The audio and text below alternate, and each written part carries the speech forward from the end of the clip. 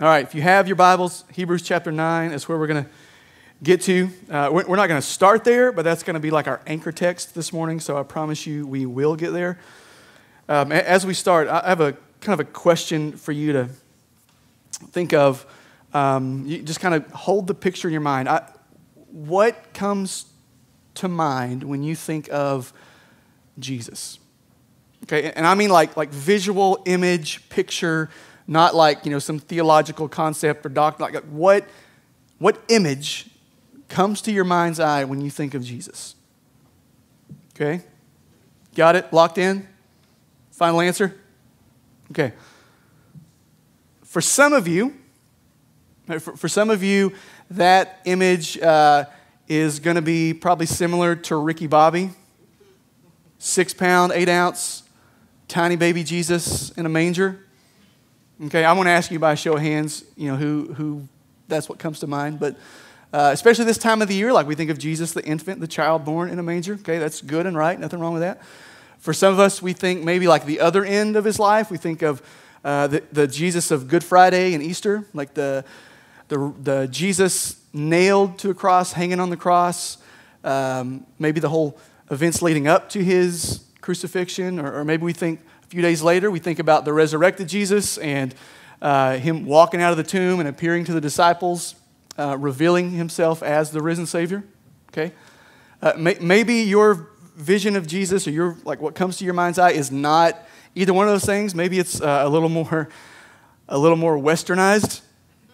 Okay, maybe you think of some sort of Thomas Kincaid painting of Jesus, right, where he has just immaculate hair, right, a very well-kept beard, looks very American, despite the fact that he was a Jewish man born in the Middle East, okay?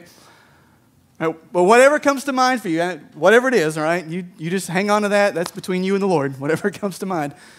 Whatever comes to mind to you when you think of Jesus, I'm willing to bet that it's probably, the first thing that comes to mind is probably not the Jesus of Revelation 19. Okay, now maybe you're here and you're like, I don't know what that Jesus is. Well, great, you're about to find out. Okay, this is how John paints the picture of Jesus in his return. Revelation 19, verse 11 through 16. I'm just going to read the whole chunk. He says, "Then I saw heaven opened, and behold, a white horse. And the one sitting on it is called Faithful and True, and in righteousness he judges and makes war. His eyes are like a flame of fire, and on his head are many diadems, and he has a name written so that no one knows but himself. He is clothed in a robe dipped in blood, and the name by which he is called is the Word of God. And the armies of heaven, arrayed in fine linen, white and pure, were following him on white horses. And from his mouth comes a sharp sword with which to strike down the nations. He will rule them with a rod of iron. He will tread the winepress of the fury of the wrath of God the Almighty. And on his robe and on his thigh he has a name written, King of Kings and Lord of Lords." All right, so synopsis, mental image.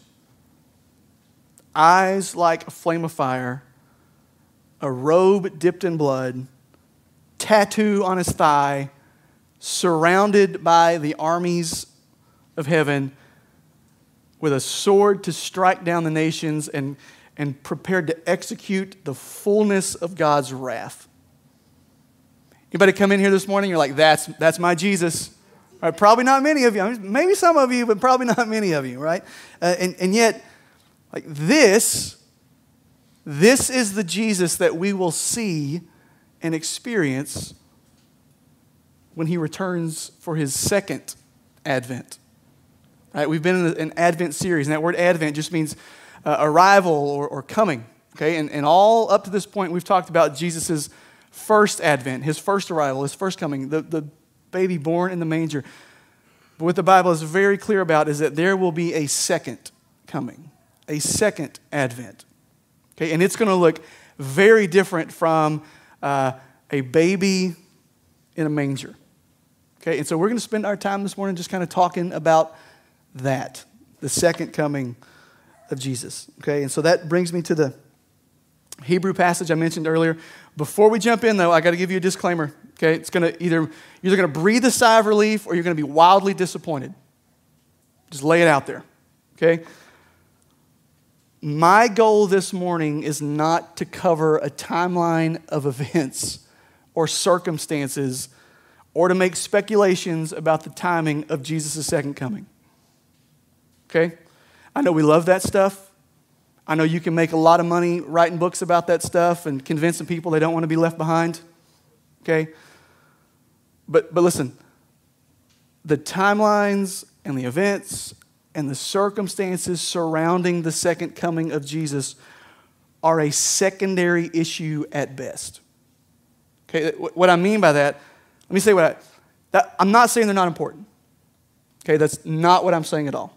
Okay, it just means that Christians throughout history, right, over the last 2,000 years, Christians have interpreted the Bible differently on matters related to the end times and the timing and the events and the circumstances, okay? Which means, some of us are going to be right. We've nailed it. Some of us are going to be wrong. And yet we're all going to spend eternity, all who have trusted in Jesus are going to spend eternity together with Him in heaven because we're saved by grace through faith in Jesus Christ, what He did on the cross and His resurrection.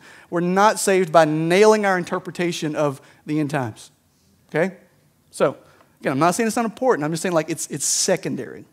All right? So, I have some thoughts about it. You have some thoughts about it. Maybe we agree. Maybe we don't. Okay? We can have a good conversation about it, hopefully with a whole lot of humility and charity. Okay? But we're not having that conversation today. All right? So, instead, what I want to focus on is what our passage this morning focuses on, and that is what we know for sure, with certainty, and that is that Jesus is coming again. Okay? He is returning to set up His rule and reign fully and finally and forever. And because He is coming again, that means something for you and me. Okay, it means something for us. So, now that you are either relieved or disappointed, let's look at Hebrews 9, all right, verses 27, 28.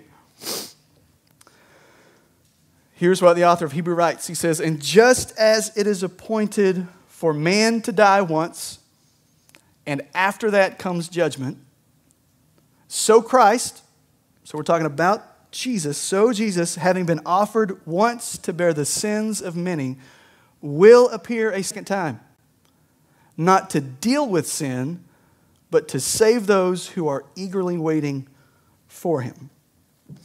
All right, first thing I want you to see is something the text makes really clear, is that Jesus' second coming is not to wage war against sin. All right, because as the text says, Jesus has already dealt with sin once and for all. Right, that's the book of Hebrews. I mean, amazing book. And there's a recurring theme throughout the book of Hebrews is that Jesus' one-time death, his crucifixion, His resurrection, one time, once for all, the all-sufficient payment for all of your sin, past, present, and future, if you believe. When Jesus hung on the cross and said, "It is finished," He meant it. Okay, there is no, He's not coming back to tie up loose ends or to deal with unfinished business that He forgot the first time around. Okay? He's coming back to, let me get to here. I'm jumping ahead. Jesus is not coming back to wage war against sin. Here's what He's coming back for. Look at verse 28 again. "So Christ, having been offered once to bear the sins of many," that's what we just talked about, "will appear a second time, not to deal with sin, but to save those who are eagerly waiting for Him." Now, if you are a Christian, at this point, maybe you're like, wait a second. thought I was saved. Right? I mean, I know my Bible. I know what Romans says, that if I confess and I believe, then I'm saved. So, like, what's going on here? Am I saved already, or am I waiting to be saved? And the answer is yes. Okay? If you have believed, you've repented of your sin, you've trusted in Jesus, you've believed the good news of the gospel, you have been saved from the penalty of your sin. Okay? Like, that means Jesus in his death and resurrection, if you believe that, right, you've trusted in Jesus, like, in his death and resurrection, he paid for, right, absorbed all of God's wrath toward all of your sin, past, present, future. Okay, the sin that you don't want anybody to know about in the past, maybe the sin you're struggling with now, the sin when you blow it in the future. Like, he's already absorbed all of God's wrath for that. And if you've believed and trusted in him, like, you've been saved from the penalty of sin. Okay? Now, if you've truly believed, that will be evidenced in a life of ongoing maturity and growth. Right? Your faith should grow and mature the longer you walk with Jesus. That's the process the Bible calls sanctification. And what that means, like, this is present tense, that means you are being saved. Right? As you grow, as you mature, as you, but like you're in process. Okay? You are being saved. Okay? So what's happening here in verse 28 is kind of this future tense of salvation. So you've been saved from the penalty of sin. Okay? You are in process. You are being saved from the power of sin in your life. Okay? But one day, right, Jesus will split the skies wide open. He will return to set up his rule fully and finally and forever.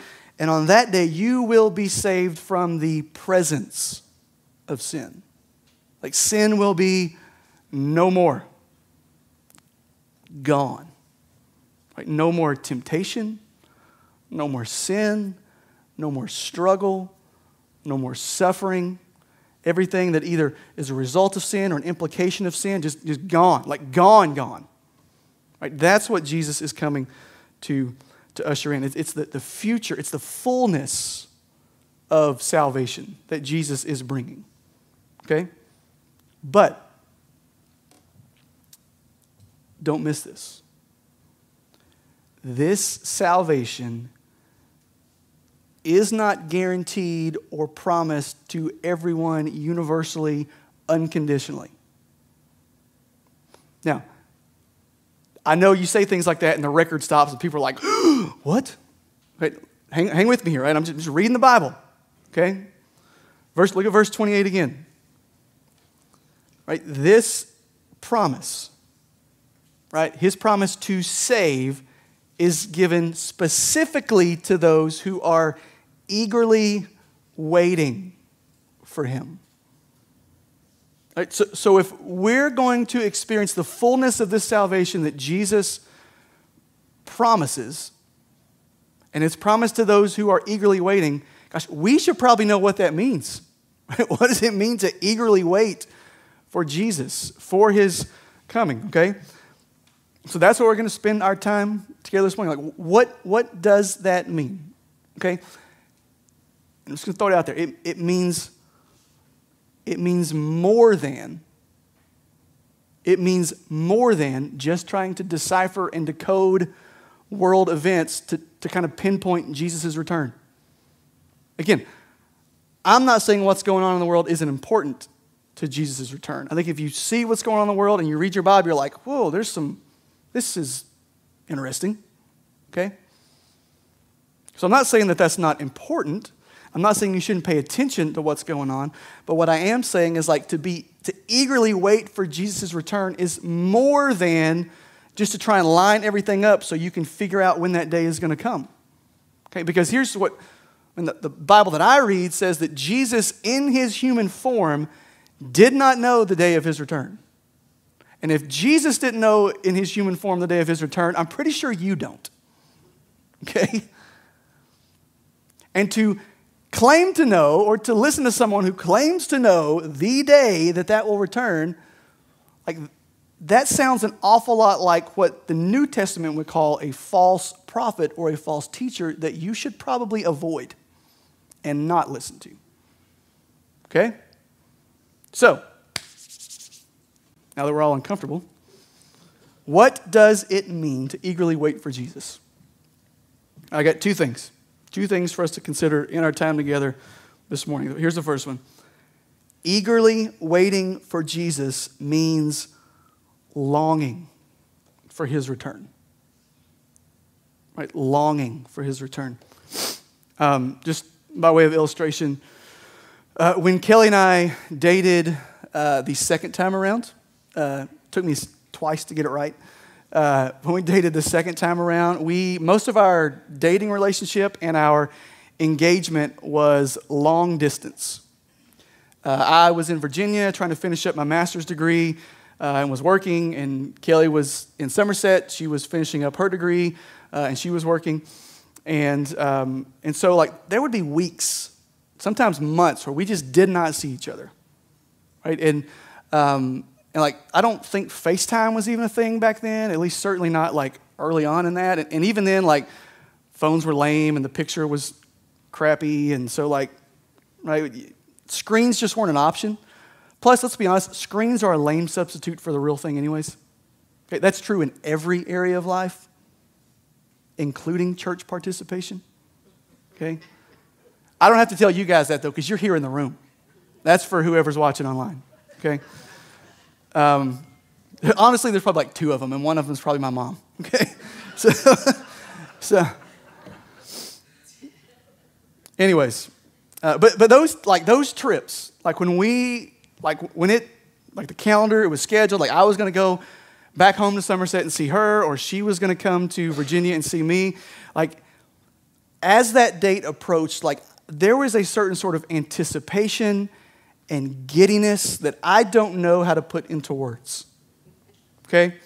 Like, as my driving record would attest, like, me and my 94 Ford broke a lot of traffic laws trying to get from Lynchburg, Virginia to Somerset, Kentucky.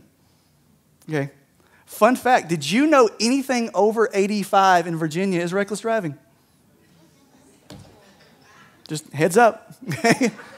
I would contend I had perfect control of my vehicle. The state of Virginia disagreed. Anyways, this is why I preach for 40 plus minutes. I got to quit. But that anticipation, that desire, that longing to be with her, in her presence, this woman that I am going to spend the rest of my life with, should we not experience that and feel that all the more when it comes to the one we're going to spend eternity with? Right? This sort of like deep anticipation and desire and longing to be with, to experience the fullness of Jesus' presence. Like when we think about the second coming of Jesus, like the people of God should be a people who are like, and I cannot wait for that day to get here. And I look forward to that day. I anticipate that day. Like I want it to be here now. Like Paul uses the same language of eagerly waiting in Romans 8, 22, 23. I don't think it's on the screens. You can write it down. I'm going to read it for you if you don't have it in front of you. Here's what Paul says. It says, "For we know that the whole creation has been groaning together in the pains of childbirth until now. And not only the creation, but we ourselves who have the first fruits of the Spirit, we groan inwardly as we wait eagerly for adoption as sons, the redemption of our bodies." Right? The idea here, right? To long for Jesus and his return, to groan inwardly as we wait eagerly. It's this kind of like, would you just please get here already? Right? He uses the image of childbirth here. I don't know if you've ever been in the room when a child is born. There is a certain sense of like, would you just get here? Right? I would say that probably like happens well before you even get to the delivery room, right? But that's the point. Like we should long for, like desire, anticipate the day when we get to meet Jesus face to face. It's like a more sanctified version of your kids in the back seat on a trip, right? Are we there yet? Are we there yet? Like we traveled a lot over this Christmas break. We would get like we went to Nashville on Thursday. I think we made it to Glendale before our kids were like, "Are we almost there?" Like this is kind of what we're talking about. This longing to experience the fullness of Jesus' presence. Okay, and what I really want you to see is that this is a far cry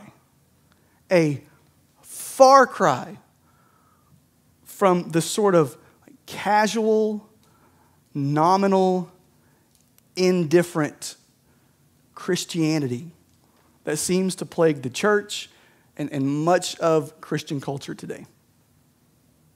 Okay, it's the kind of Christianity that is like, yeah, I long and desire for Jesus so long as he doesn't like inconvenience me and interfere with my plans. Like, we're not talking about the same things here. In fact, here's what one author says about this kind of Christianity. He says, there is a phony faith that once escaped from hell, but has no desire for Christ. And that kind of faith does not save. It does not produce an eager expectation for Christ to come. In fact, it would rather that Christ not come for as long as possible so that it can have as much of this world as possible. So I read that this week and I was like, dang, right? Like that hits pretty hard. And yet, I think that's exactly the kind of word that we need if we're going to grow into, increasingly be the kind of people who are eagerly waiting for Jesus to come, right? Anticipating, desiring, longing for him to show up. Okay, and this kind of longing is evidenced. It's evidenced not just in how you feel. Okay, so there isn't a subjective element to you, right? Anticipation, desire, longing, those are kind of subjective things that we feel, right? And this longing for Jesus is evidenced not just in how we feel, but also in how we live. Okay, so there's not just a subjective side to it, there's also an objective side to it. Okay, and that leads me to second thing this morning. So the first one was eagerly waiting for Jesus means longing for his return. The second one, eagerly waiting for Jesus means living for his return. Living for his return. This is what Peter writes in his second letter, 2 Peter chapter 3, verses 10 through 12. He writes this about this day that Jesus is going to return. He says, "But the day of the Lord will come like a thief, and the heavens will pass away with a roar, and the heavenly bodies will be burned up and dissolved, and the earth and the works that are done on it will be exposed. Since all these things are thus to be dissolved, what sort of people ought you to be in lives of holiness and godliness, waiting for and hastening the coming of the day of God?" So according to Peter, this day of the Lord is going to come, and it's going to come unannounced. And because it's unannounced, the best thing that you and I can do as we wait for that day, right, the best thing that you and I can do as we prepare ourselves and get ready for that day is to diligently pursue lives of holiness and godliness. In other words, what I want you to see is this eagerly waiting. Right? It's active. It's not passive. We talk about eagerly waiting for the coming day of the Lord. It's far more than just kind of sitting idly by and waiting for the next like watching the news and reading the internet and waiting for the next shoe of biblical prophecy to drop. Okay, I'm not saying that's not important. I'm just saying it's far more than that. Right? It's active. It's living for his return. It's immersing yourself in his word. Right? To know what the Lord requires of you. Right? It's striving to walk in obedience to the Lord as he has revealed himself in this word. Right? It's learning, what does the Lord command of me? And I'm going to walk in obedience for that, because one day he's going to split the skies open, and I want to be ready for it. I don't want to be found unfaithful. Right? It's striving to walk in obedience. And when you fail to do that, and you will, when you fail to walk in obedience, it's being diligent to confess and repent, to return to God's good, perfect plan for your life as revealed through his word. Right? To live for his return, it's loving what Jesus loves and gave his life for. The church. Right? It's the church. It's committing yourself to a community of imperfect men and women, just like you, who are like with their own sin and their own struggles, trying to pursue lives of holiness and godliness, and it's you committing yourself to them people and say, like, hey, let's figure this thing out together. Right? It's not only committing yourself to the church, it's joining in the mission that Jesus gave the church. Right? To live for Jesus' return is to join the mission that Jesus gave, to pummel the gates of hell. Like, that's what he's given to the church. Right? Matthew 16, Jesus says, hey, I'm going to build my church and the gates of hell will not prevail against it. Gates are a defensive mechanism. You know that, right? Like, gates are meant to keep stuff out. The mission that Jesus gave to the church was to pummel the gates of hell by making disciples, making Jesus' name known, advancing his kingdom in the places you live and work and play. Right? That's what it means to eagerly wait, to live for Jesus' return. Right? It is so much more than just a passive sort of looking around, watching the sky. It's kind of like, well, it'll come here someday. Gosh, it's so much more than that. Gosh, what a lame existence that is. To just sit and watch and not get in the game. Right? To just sit from the sidelines and be like, that looks fun. I'll just sit here and wait. And so here's what I'm going to, as I've studied this week, one of the things that my mind came back to over and over and over again, I don't have time for it because you guys know how I am, but the parable of the talents. All right, Matthew 25. Part of the Olivet Discourse, this is where Jesus is it's this extended teaching on things that are going down at the end times. Okay, and he shares this parable of, it's called the parable of the talents. That's what it says in the heading of my Bible. It may say something similar in yours, maybe different, but he shares this story. And in the story, there's a master who's leaving, and he entrusts 3 of his servants with his property. Right, gets just huge sums of money and says, here, I'm leaving. Okay, splits town. You got 3 servants. The first 2 take that, they invest it, they work, they're active. But the 3rd servant says, you know what, I'm just going to bury this and sit on it. I ain't doing nothing. Well, one day the master returns. And at the risk of a spoiler alert, listen, at this point, this was written like thousands of years ago. If you haven't read it, that's on you. So, spoiler alert. Things do not go well for the 3rd servant. The one who sits on his hands and is like, I'm just going to wait here for you to come back. I ain't doing nothing.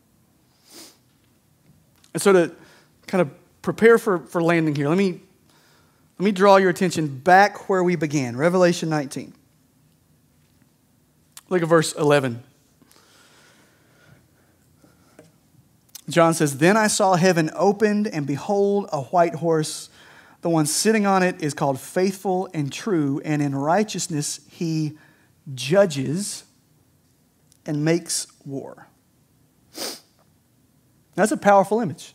right? That Christ is going to return. Again, we talked about all that means. Like he's looking like a dude when he comes back, and it says he's going to return in righteousness to judge, to make war. Like we love that.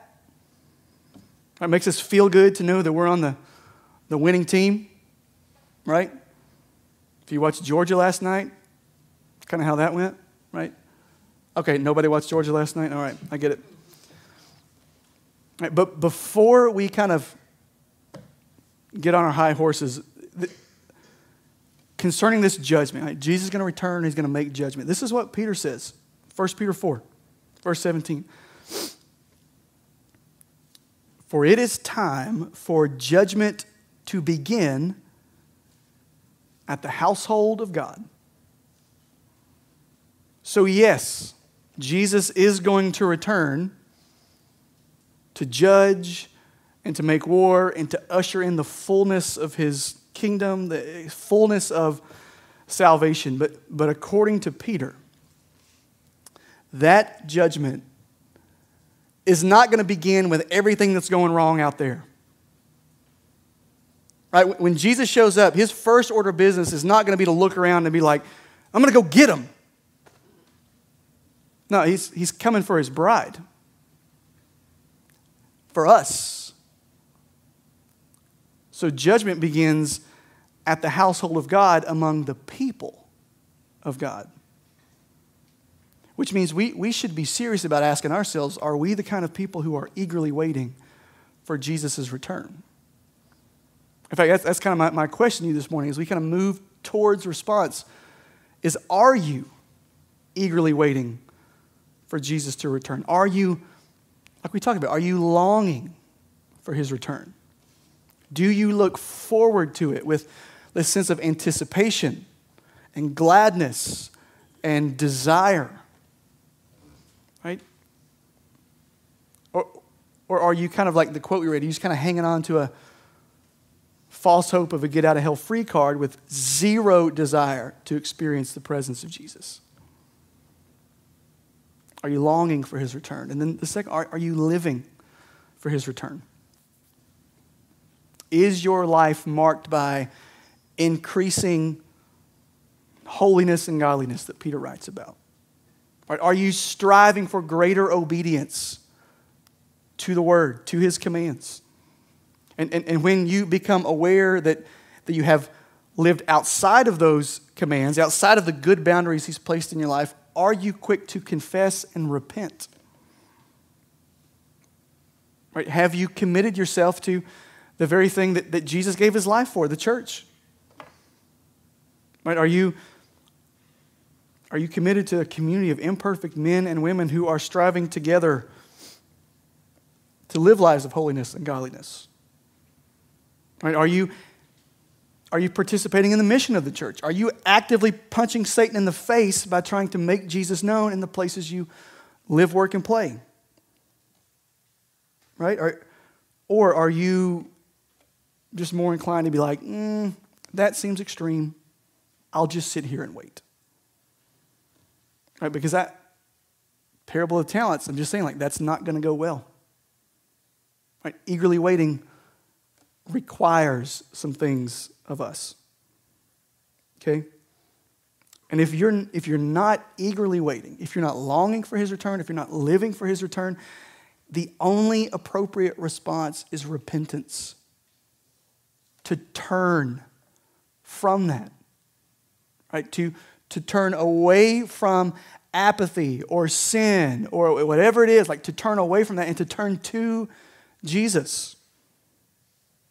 Okay, that's the only appropriate response this morning. And listen, there's room for repentance here for all of us this morning. You know what it's like to prepare a message on being zealous for Jesus' return? It reveals some things about your own heart, I can tell you that. So there's room for repentance here for all of us this morning. And so here's where I'd start. Okay, if you're here this morning and you're not a Christian, you will not live for or long for someone that you have no relationship with. You just won't.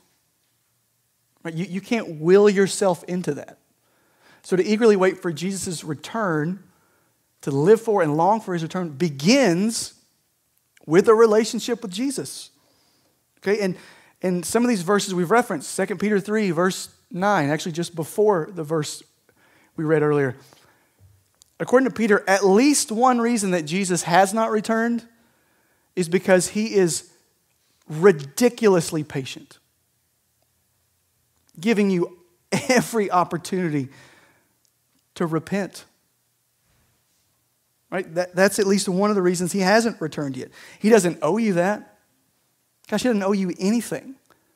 And yet in his grace and mercy and kindness, he's withholding the fullness of wrath that will come to those who do not repent and turn and trust in Jesus. And so, man, I would implore you, if you've never trusted in Jesus as your Savior, or even if you're just like, I don't know, I've got questions, I'm not sure, I've got doubts, let's have a conversation about that. Because I'm telling you, like, one day the shot clock's going to hit zero. Whether you take your last breath or Jesus splits the sky open and he's like, here I am. Right? Like at that point, it's too late. So the invitation to you this morning, you've never done that, is to repent of your sin, to trust in Jesus. Would love to talk to you about that before you leave this morning. Okay?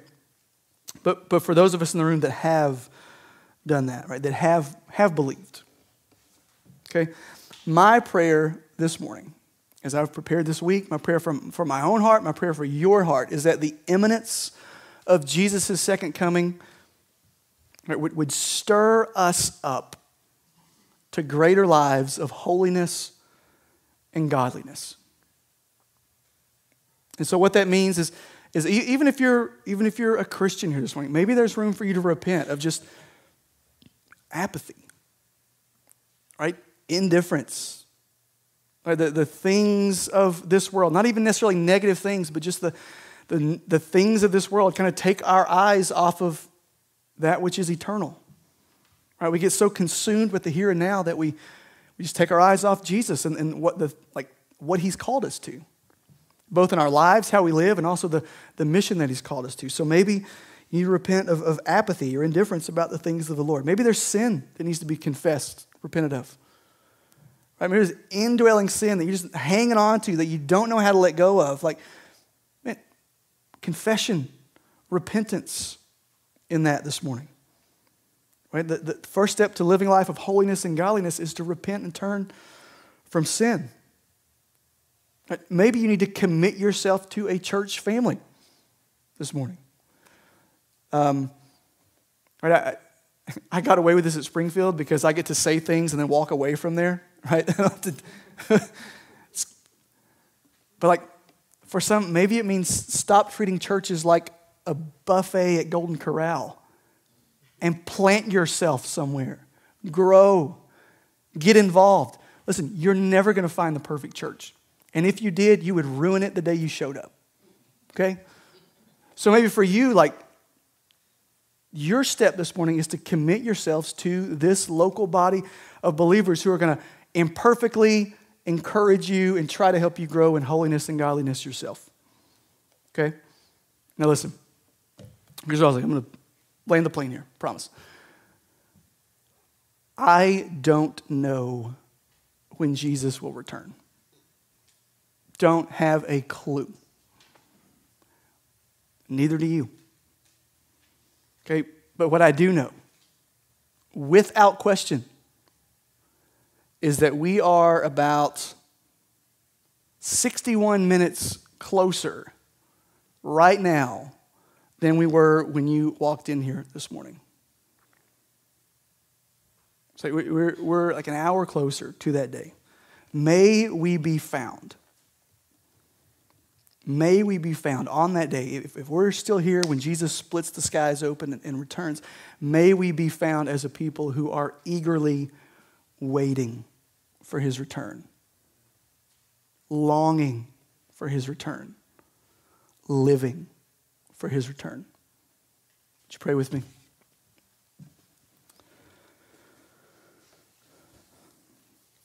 Father, we come to you this morning and